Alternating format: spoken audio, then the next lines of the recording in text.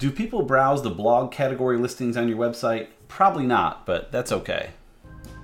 This is Mickey Mellon with our latest episode of Digital Cast, your way to stay up to date on the latest in digital marketing.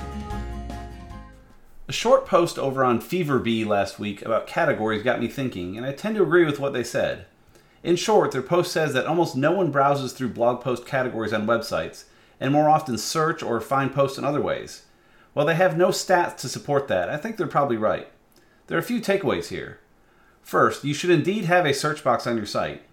It's a good way for users to find content, and it's easy for you to track those search queries in Google Analytics to see what people are looking for to help you craft better content.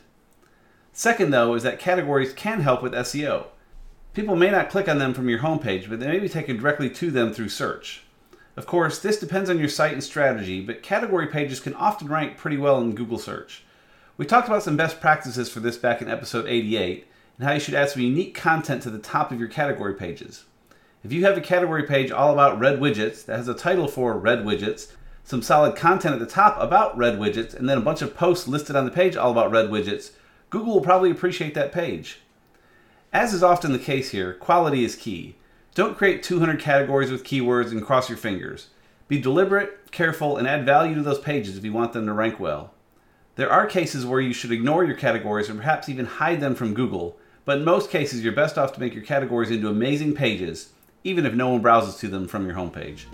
Thanks for listening. See show notes and other info at digitalcast.org. We'll see you next time.